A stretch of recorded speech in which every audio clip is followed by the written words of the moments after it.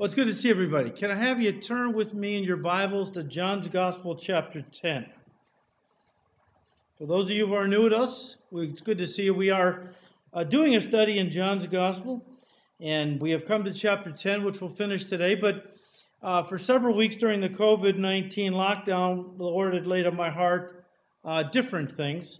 Talk about that more in a second. But for this morning, let's just pick it up in verse 30, where Jesus said, "I and my Father are one."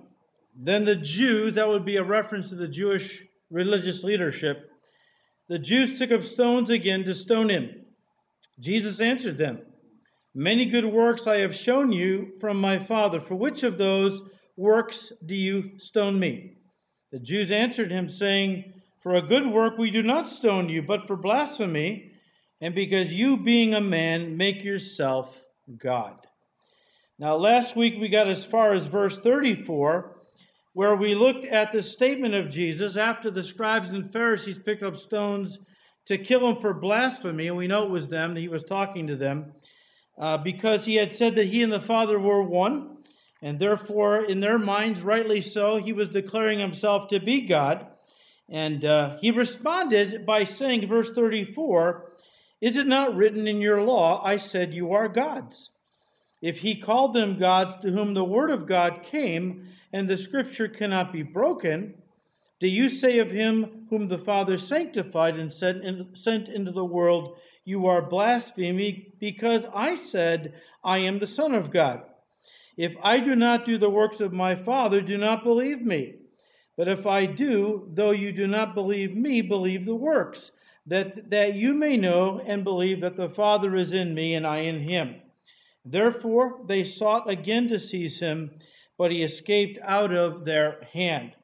Now again, if you weren't here with us last week when we studied this rather interesting response by the Lord Jesus to these religious leaders who picked up stones to execute him for blasphemy, go online and check it out. Very interesting how he responded to them. And I don't have time to get back into it today, but check it out online. But this morning, I'd like to focus on the statement Jesus made almost in passing in verse 35, where he said, "The scripture cannot be broken." The scripture cannot be broken. Now, by saying this, Jesus was expressing his belief in the inspiration of the Jewish scriptures, our Old Testament, that they were infallible writings which must be fulfilled. Something else, he referred to them as the scripture, singular, and not as the scriptures, plural, indicating that he believed they originated from a single author, the Holy Spirit, as one unfolding message. It's not the words of God, it is the Word of God, from cover to cover, right? It's one unfolding message given by one author, writing 66 books, 40 different authors, but one ultimate author, the Holy Spirit, writing through people. We'll talk about that more in just a second. Understand, as we just pointed out, that Jesus made this statement to the scribes and Pharisees who were ultra-conservative in their theology. They believed that all Scripture, all of their Jewish Scriptures, which they called the Tanakh, they still call it that today, that they believed that all of the Jewish Scriptures were inspired by God. Now, that was in contrast to those who were liberal in their theology and view of the Jewish Scriptures, the Sadducees. The Sadducees were a sect of Judaism who were materialists, extreme materialists. And as such, they didn't believe in the supernatural. They didn't believe in angels or miracles. They didn't believe in life after death. Okay, that's why they were sad, you see. They didn't believe in life after death. No resurrection. And so today we would categorize them as theological liberals. Men who give God's word lip service but don't hold to a high view of Scripture. Since the Sads, as I call them, didn't believe in the supernatural, well, they didn't believe the Jewish Scriptures were divinely inspired, supernaturally revealed Word of God. They didn't believe that. In fact, they rejected all the Jewish Scriptures as not being inspired by God. They believed they were simply the words and teachings of men, all except for the first 5 books of the Jewish scriptures, which is called the Pentateuch, the 5 books of Moses, Genesis through Deuteronomy. Those they did believe were inspired. That's why when Jesus talked to them and witnessed to them, he only quoted from the first 5 books of the Bible, because he knew they didn't believe anything else was inspired, all right?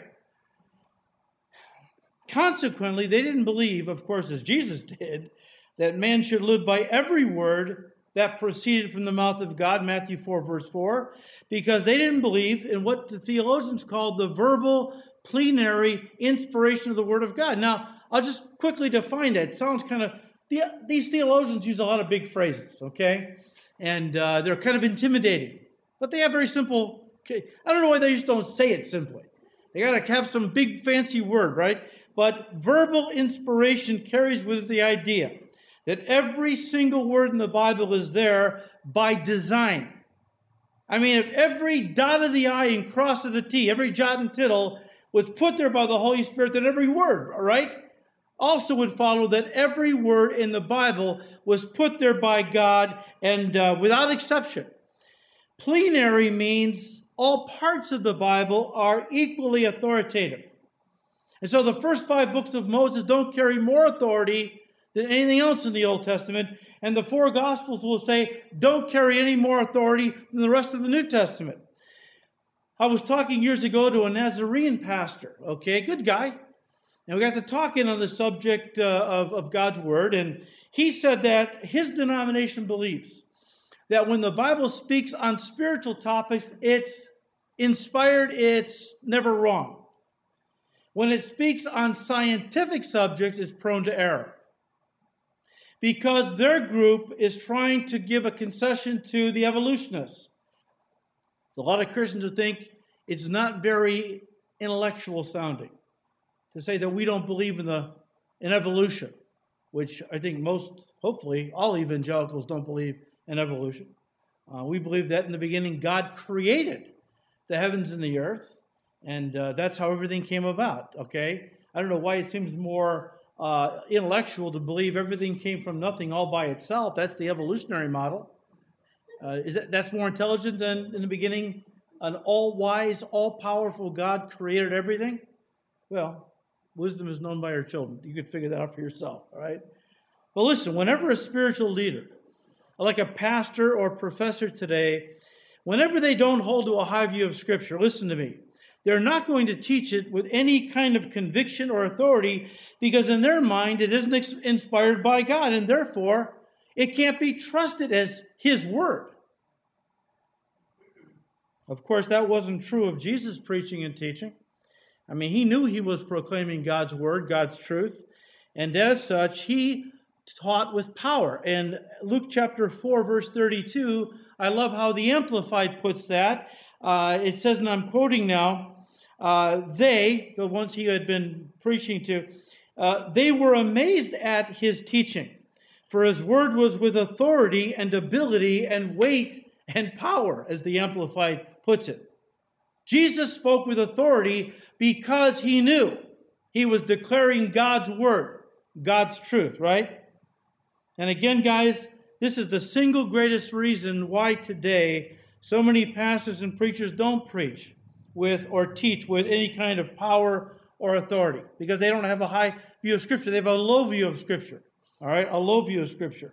They teach that the Bible is a collection of man-made myths, legends, allegories, moral principles, all brought together under a single cover. And you know what? We can learn some things, but listen, you can't take it literally as the inspired, inerrant, divine Word of God.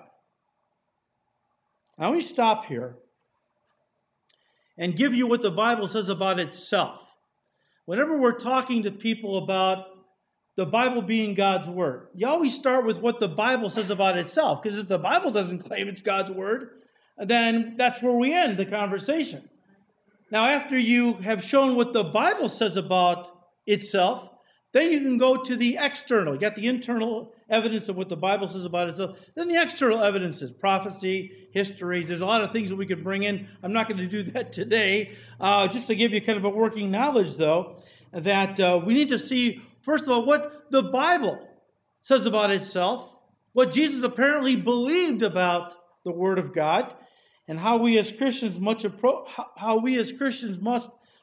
the Bible if we're going to experience it as living and powerful in our own lives, and be able to preach and teach and share it with others with authority, share it with others we are witnessing to, right? The foundational pillars upon which the Bible rests and without which it falls are these, all right? And I'm not going to spend a lot of time on these because I just want to give you a quick working knowledge, all right?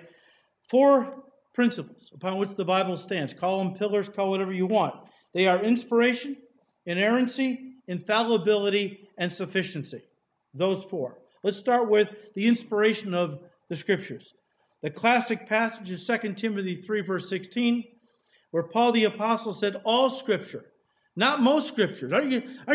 If he would have said most Scriptures, that would have been like me saying, hey, come over and enjoy a delicious dinner. Most of it is poison-free. I put a little bit of poison in there.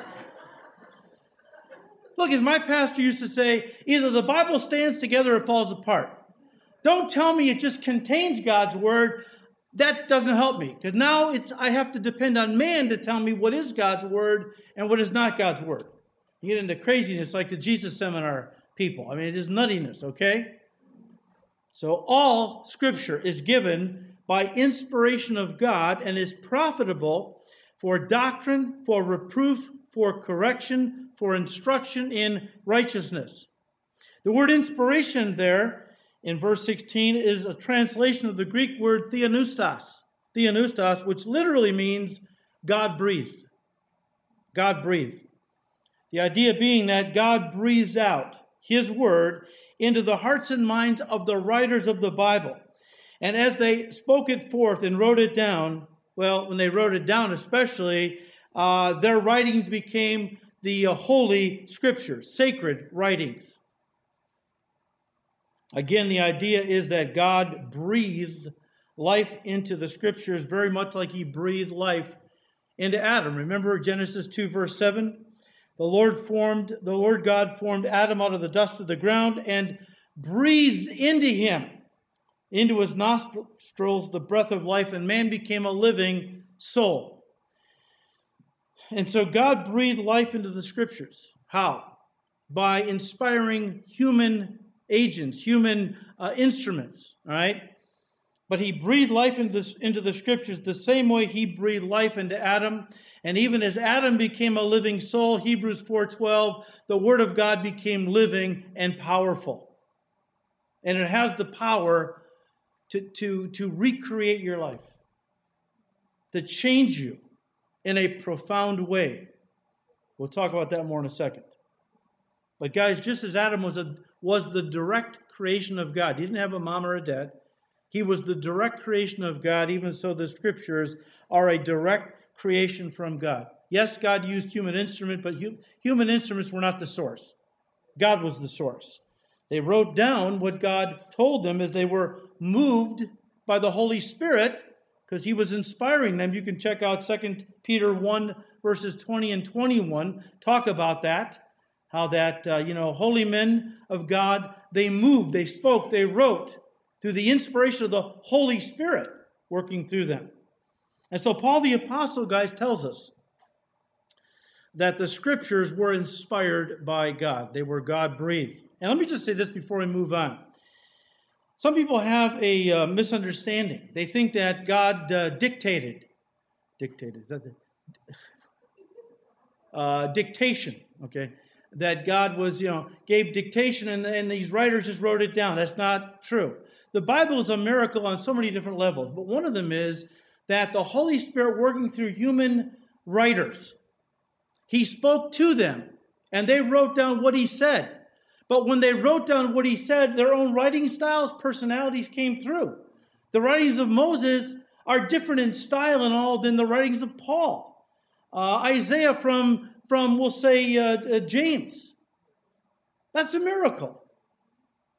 And the idea was that even as the Holy Spirit moved in the hearts of these men, spoke to them, as they wrote everything down, their own personalities, their own styles came through. But listen to me, the final product, the end result was that they were absolutely they were absolutely error-free in the original autographs. What does that mean? That's a term theologians use. It simply means the original handwritten manuscripts of each biblical writer. So when Moses wrote down the 5 books that start our Bible, his own personality style came through. The final result was the Holy Spirit kept the final product error-free in the original autograph. Now, of course, down through the centuries, Moses' writings have been copied and recopied and so on, so that finally we have a copy in our laps today. And that's another miracle. You've all played that game where you get maybe 30 people in a circle at a birthday party or when you were a kid, and the first person whispers into the person next to them, and then they whisper, and it goes, and by the time it comes to the last person, it is nothing like the first person said, right? And that's what critics say about the Bible. As it was transmitted down through history, it got loaded with errors and things. It can't be trusted. Well, the Dead Sea Scrolls prove to us, 1,000 years after the copy of the Old Testament we had, 900 to 1,000 years later, they uncovered these scrolls in Qumran in Israel. And when they compared them, they were shocked. There was less than a 0.5% variance. And some of that was just words. The spelling of words had changed. Check out a document from 200 years ago in our country. You can't even read it. The letters don't look the same. The words are all messed up. And, of course, the authors, the copiers would bring in the new spelling.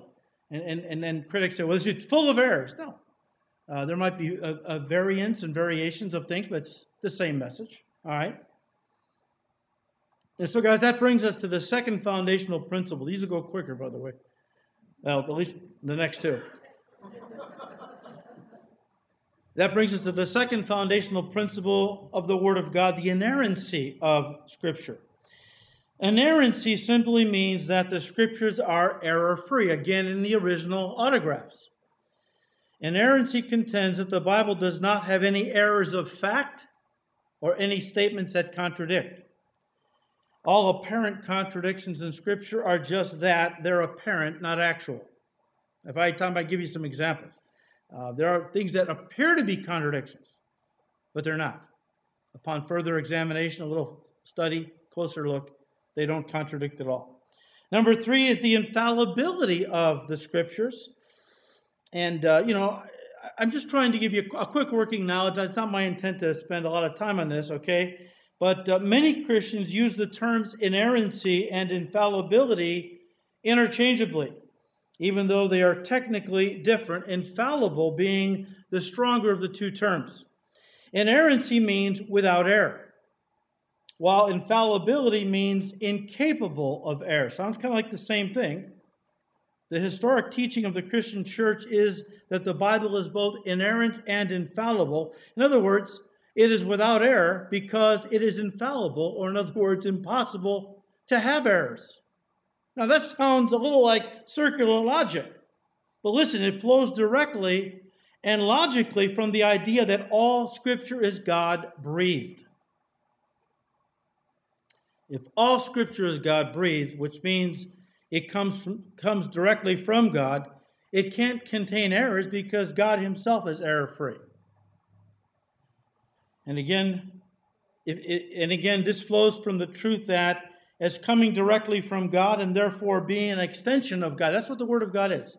It comes directly from God, but is an extension of God. It is impossible. It is impossible for His Word to contain errors. In other words, it must be infallible, and therefore must be absolutely true, error-free, and perfect as God is perfect. That's the logic, okay? That's what we believe as evangelicals. I mean, if this word we have in our laps has come from God, it was inspired by the Holy Spirit, it came from God directly, God is error-free, God is pure, God is perfect, therefore His word has to be perfect because it was God-breathed, it came from God. It has to be perfect as God Himself is perfect. I'll read you 2 scriptures. Psalm 119, verse 160. The entirety of your word is truth. Again, so glad that it says that.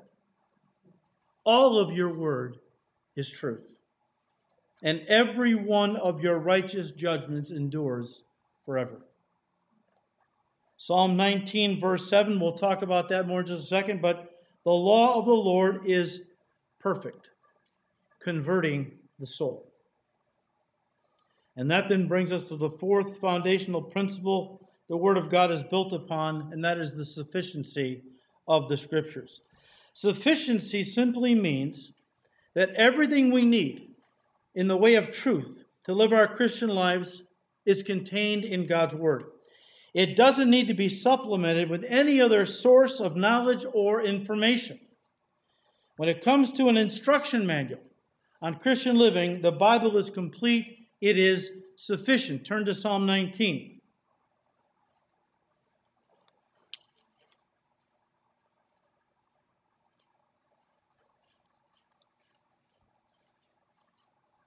One of my favorite sections on God's Word. We'll pick it up in verse 7. In all of these terms, the law of God, the testimony of the Lord, the statutes, it's all a way of saying the Word of God using different language, okay? It's all the Word of God. The law of the Lord is perfect, converting the soul. The testimony of the Lord is sure, making wise the simple. The statutes of the Lord are right, rejoicing the heart. The commandment of the Lord is pure, enlightening the eyes. The fear of the Lord is clean, enduring forever. The judgments of the Lord are true and righteous altogether. More to be desired are they than gold, yea, than much fine gold, sweeter also than honey and the honeycomb. Again, verse 7, the law of the Lord is perfect. The word perfect is a translation of a Hebrew word that means whole, complete, or sufficient. The law of the Lord, the Word of God, is sufficient, is what the psalmist is saying. It conveys the idea that something is comprehensive, so as to cover all aspects of an issue. You don't need to go anywhere else. Everything you need for life and godliness is found in God's Word. Colossians 2 verses 8 to 10, don't let anybody rip you off with high-sounding nonsense and verbiage by people with a lot of letters after their names that try to tell you the Word of God can't be trusted. All right? It's everything you need for life and godliness. It's all contained in God's Word. It is here, guys, with regard to this last principle, that many evangelical pastors and leaders have strayed. Many of these men would defend the inspiration, the inerrancy, and the infallibility of the Bible with their last breath. And yet when it comes to the sufficiency of Scripture, they stumble in that many Christian leaders have come to believe that the Bible needs to be supplemented with the wisdom of the world if Christians are to be fully mature, victorious, fruitful in their Christian lives. Probably the greatest example of this would be in the area of psychology. I was telling first service that 4 years after I became a pastor, I decided, since I didn't know anything, to take a few courses at a Christian Bible college near the house. And so I enrolled in some very nuts and bolts kind of practical stuff that I was going to need.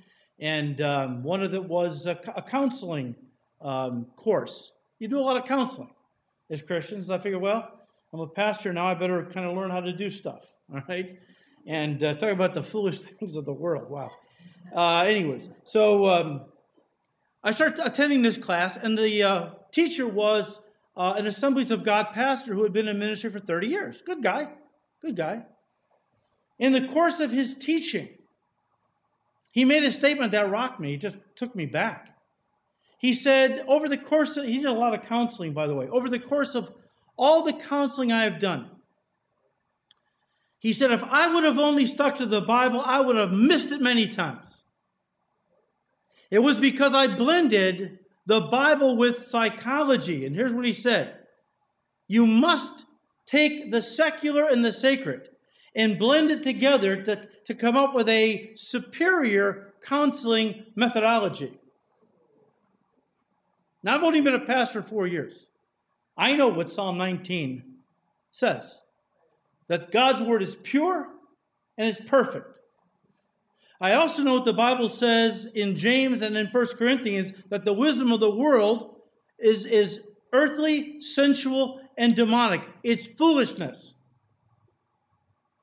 And so I knew immediately, you're going to tell me, you're going to take what is pure and perfect and blend it with what is faulty and what is sensual and is demonic and polluted, and somehow blending the secular and the sacred is going to give me a superior counseling methodology?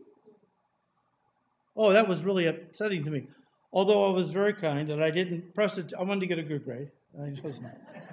But I never forgot that. We talked after class.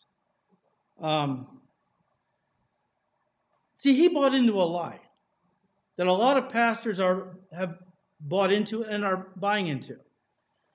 And that is, the Bible is insufficient to handle the complex problems of today's society. It's got to be supplemented with the wisdom of the world. They wouldn't put it that way, but, psychologists and so on. Do you realize that much of psychology, although it has been passed off as a science, is actually a religious system that puts man at the center of life and not God? Christianity puts God at the center, right? Psychology puts man at the center. And as such, it falls under the category of the religion of humanism. Humanism.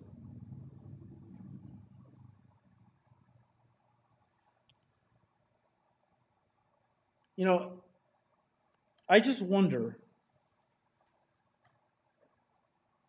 what the church ever did for 1900 years before psychology came on the scene, For 1900 years, the cure of sick souls used to be handled by the clergymen in the church, which begs the question, what did Christians do before psychology showed up?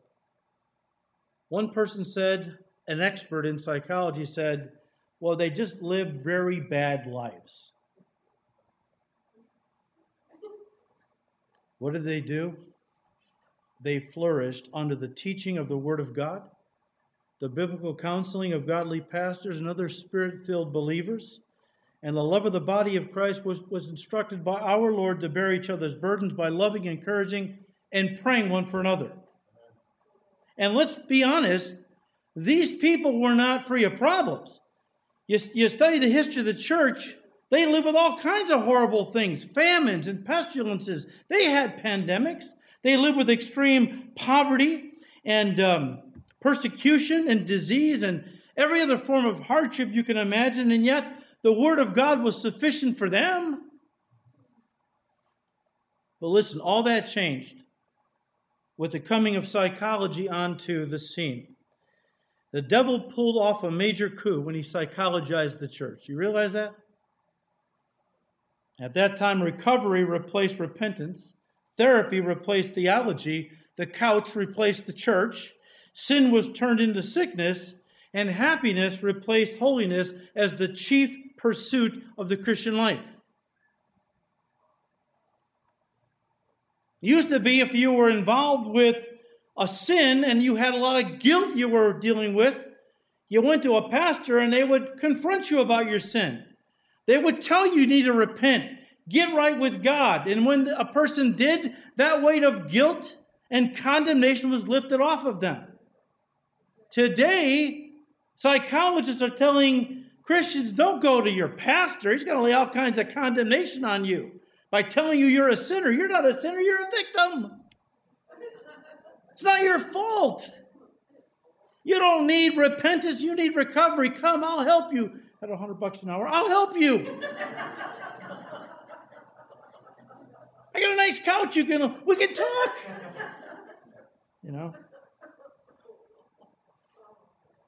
Guys, the result has been a disaster for the Christian church.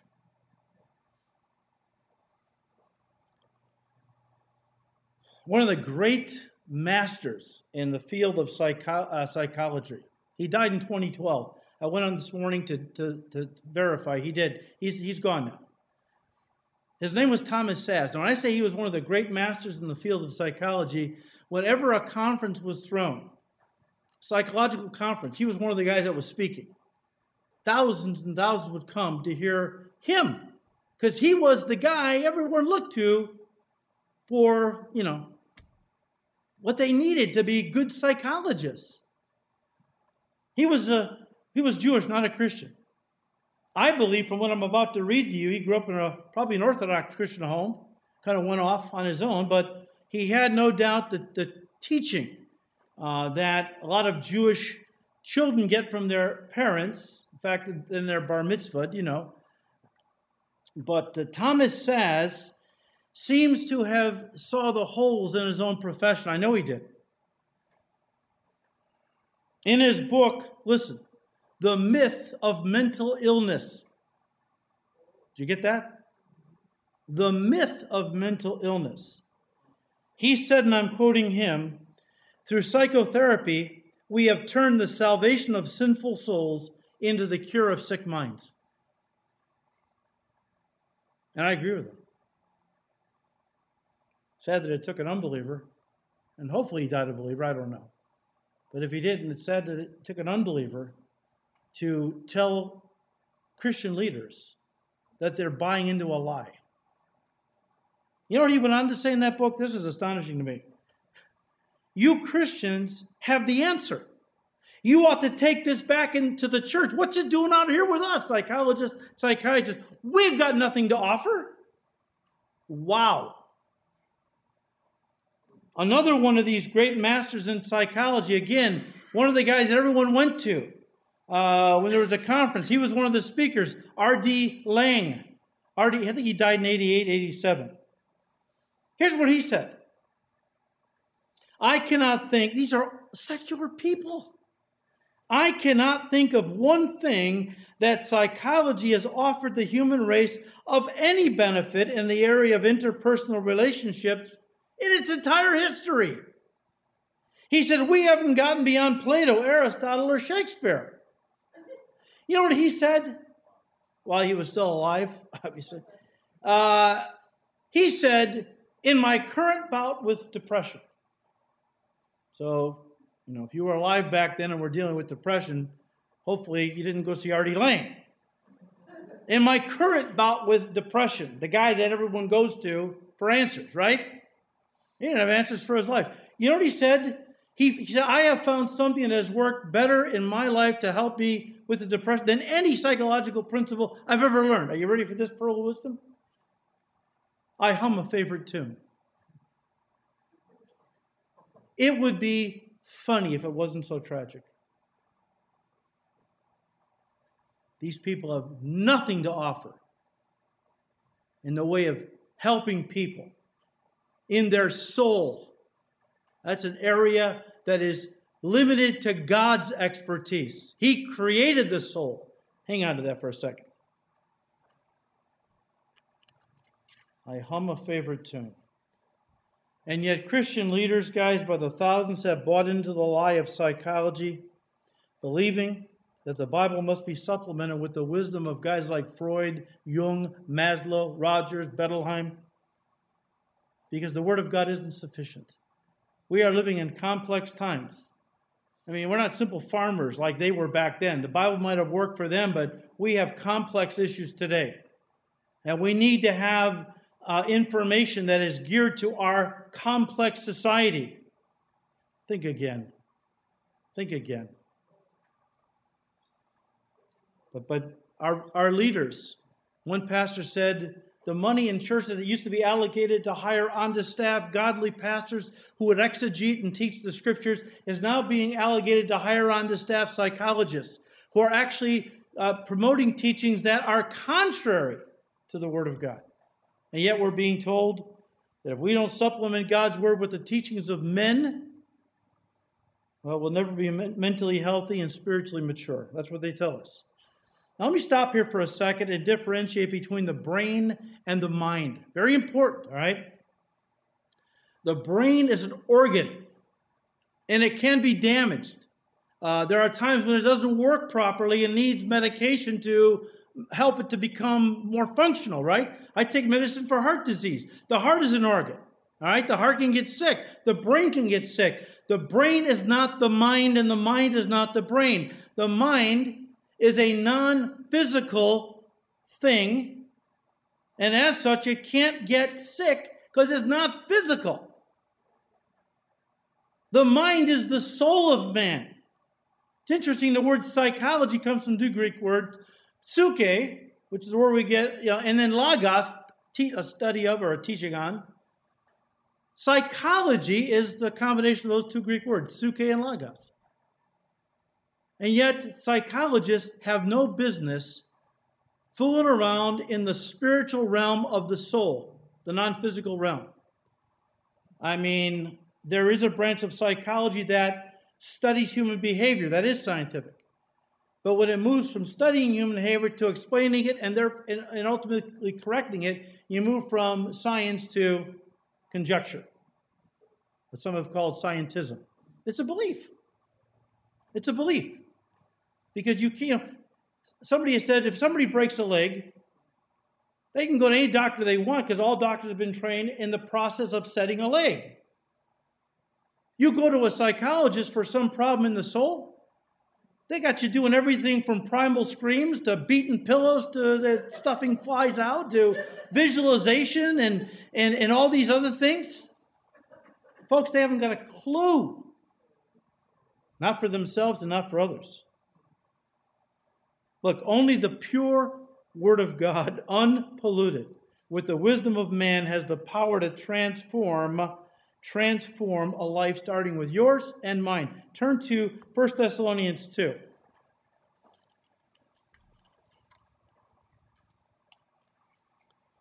I want you to turn to it because maybe you want to highlight it because it's a great passage for this very thing. 1 Thessalonians 2, pick it up in verse 13. For this reason, Paul said, we also thank God without ceasing. Because when you received the word of God, which you heard from us, you welcomed it not as the word of men, but as in truth as it is the word of God. Listen, which also effectively works in you who believe. Only the Bible is living and powerful. Only the Bible can transform a life. Listen, guys, a person doesn't need to believe in the inspiration or the inerrancy or the infallibility or even the sufficiency of the Scriptures to be saved. But if they don't believe those things, listen to me now, it will definitely affect the way they live their Christian life. I mean, think about it. How can a Christian, be victorious and fruitful if they don't believe God, the Bible comes to them from God? If they don't believe it's from God, it's not inspired, it's going to be filled with errors in their mind, untrustworthy. How are they going to, man shall not live by bread alone, but by every word of God. You're not going to have that. They're never going to be victorious and fruitful if they feel the Bible is full of errors and therefore untrustworthy. Jesus said in John 17, verse 17, Father, your word is what? Truth. Your word is truth. Again, Matthew 4, verse 4, man shall live by every word that proceeds from the mouth of God. And in John 8, verses 31 and 32, Jesus said, if you abide in my word, you are my disciples indeed, and you shall know the truth, and the truth shall make you free. And the context was Satan's lies. Only God's word can make you free from the devil's deception. Guys, that's spiritual warfare. I don't know if you realize that. Spiritual warfare is the battle between the truth of God and the lies of the devil. And the main battlefield where it is fought, listen, is in our minds for control of our thinking. That's why the Bible says a man or woman, as a man thinks in his heart, what? So is he or she. And the devil knows that only too well. He knows that if he can control the way we think, he can control the way we live. And so the mind is ground zero in spiritual warfare. People talk about spiritual warfare, casting out demons. That's part of it. Small part of it. I mean, the warfare you experience on a daily basis is targeting your mind. And not only the way you think about God's word or about God himself, it's the way you think about your spouse. Do I really love them enough to stay with them the rest of my life? Or about your children in some way? Or whatever it might be. He is always trying to target your thinking. Because if he can get into your head and get you to think the way he wants, ultimately he can get you to live the way he wants. That's spiritual warfare. Very important that we understand that. And that is why we are commanded as Christians, when we get saved, to stop thinking like the world and to start thinking like the redeemed children of God we now are in Christ. Turn to Romans 12.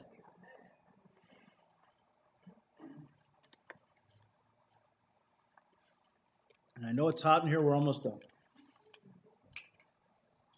Romans 12, one of my favorite verses on this subject. Romans 12, verse 2. Paul said, let me paraphrase, he said, do not be conformed to this world.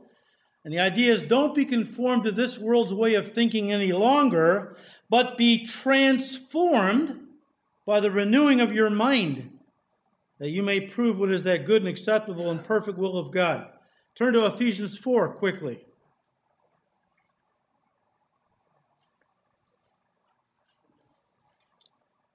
Ephesians 4, starting with verse 21. Paul said, if indeed you have heard and have been heard him and have been taught by him, as the truth is in Jesus, who is the Word, that you put off concerning your former conduct, the way you lived before you got saved, the old man, which grows corrupt according to the deceitful lust, and listen, be renewed in the spirit of your mind. It's amazing as you go through the New Testament with this in your thinking. How many scriptures target your mind? How many scriptures admonish you to guard your mind, to fill your mind with the Word of God, and so on? It's amazing. Do you realize that even your salvation started with your mind? The word repentance comes from two Greek words, metanoia, which literally means to have a change of mind. That gets you to turn from the way you're living and come to Jesus. But once you get saved, it doesn't end there, right? The devil constantly is attacking your thinking. The main way our lives are changed as Christians is in the way we think. And that happens as we fill our minds with God's Word. I'll read to you these two. You can write them down. Psalm 119, verses 9 and 11. How can a young person cleanse his way? By taking heed according to your word. Listen. Your word I've hidden in my heart, the idea is in my mind, that I might not sin against you. Colossians 3, verses 8 to 10. But now you yourselves are to put off all of these, because you're Christians now, you're not unbelievers anymore. Anger, wrath, malice, blasphemy, filthy language out of your mouth. Do not lie to one another, since you have put off the old man with his deeds, and have put on the new man who is, listen, renewed in knowledge, according to the image of him who created him. Again, guys, God's word teaches us that godly living always flows from godly thinking, which is only possible by the renewing of your mind through the Word of God. Look, I'm absolutely convinced that the reason so many Christians are still living worldly lives is because, listen, they're still thinking worldly thoughts. This is not rocket science. Their minds are still conformed to this world's way of thinking because they have not allowed them to be transformed by the renewing that comes from God's Word. Look, that doesn't mean they're not reading the Bible at all or not going to Bible studies. I kind of think they're not. You show me a really carnal Christian, and I'll show you somebody who's not in the Word every day. Probably not going to Bible studies on a regular basis, if at all. Okay? But when they do go, this is the thing I want you to understand. When they do read the Bible, or they do go to Bible study, they take the information into their head, and that's where it stays. That's where it stays. Now, that's the entry point. But if it doesn't come down into your heart, where it becomes part of your core convictions, It's one thing to have the Bible in your head and think, oh yeah, it's good. Yeah, it's good. I think Nancy Pelosi said, oh, the word, it's good. Yeah, well, sure, it is good. But if you do nothing with it, it's bad. Because you're going to be held accountable for what you know and don't live. Look, there's a lot of Christians who are carnal because if they even read the Bible, it just stays in their head. It never becomes part of their core convictions. And it's your core convictions that motivate change in your life. Change.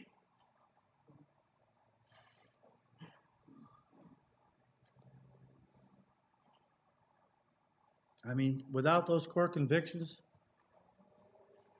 the Word of God will never be living and powerful in your life and will never, ever transform you from the inside out. All right, look, we're done. I just want to finish the chapter. And I was going to break this into a separate message, but then as I was reading, I thought, it dovetails with what we're talking about. How the power is in the Word, right? That the Word of God is the power to transform lives if it's faithfully declared and embraced. Look at verse 40. And he, Jesus, went away, again beyond the Jordan, to the place where John was baptizing at first, and there he stayed. Then many came to him and said, John performed no sign. The Greek is miracles. John did no miracles. But all the things that John spoke about this man were true, and many believed in him there. Sometimes we lament that we don't have miracle-working power like the apostles. How can I really serve God without that power to do miracles? In fact, a few years ago, there was something called power evangelism, which taught you cannot evangelize the lost unless you have the supernatural miracles to go along with your teaching. Whenever I have somebody that will bring that idea to me, I take them to John 10.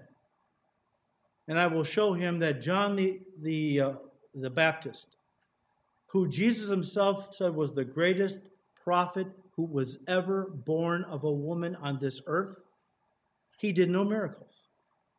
But everything he spoke about Jesus was absolutely true, and people believed because of John's word.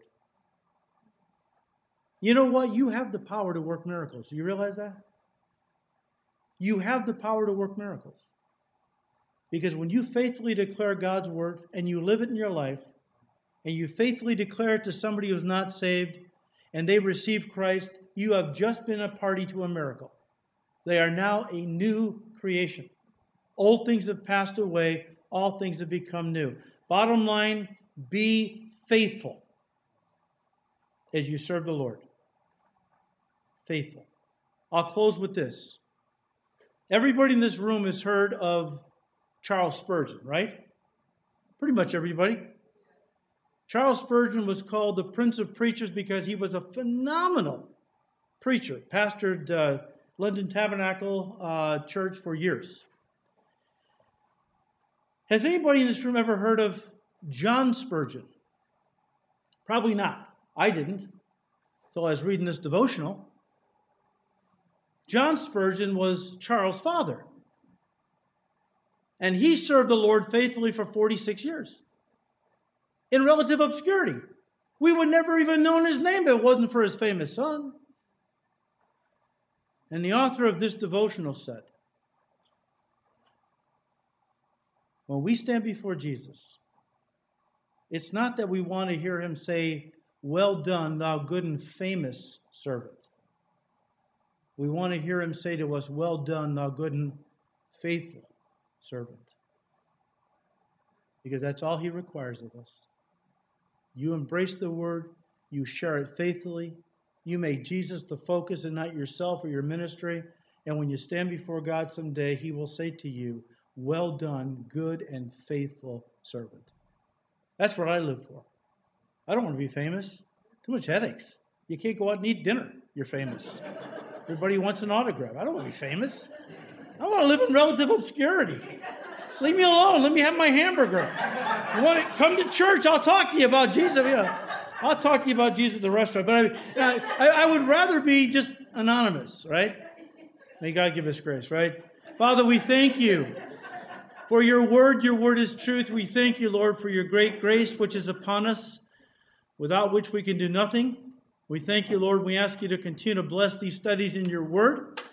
And Lord, please stop the rioting. Please stop the killing, the shooting, the looting. Lord, please pour cold water on these hot emotions.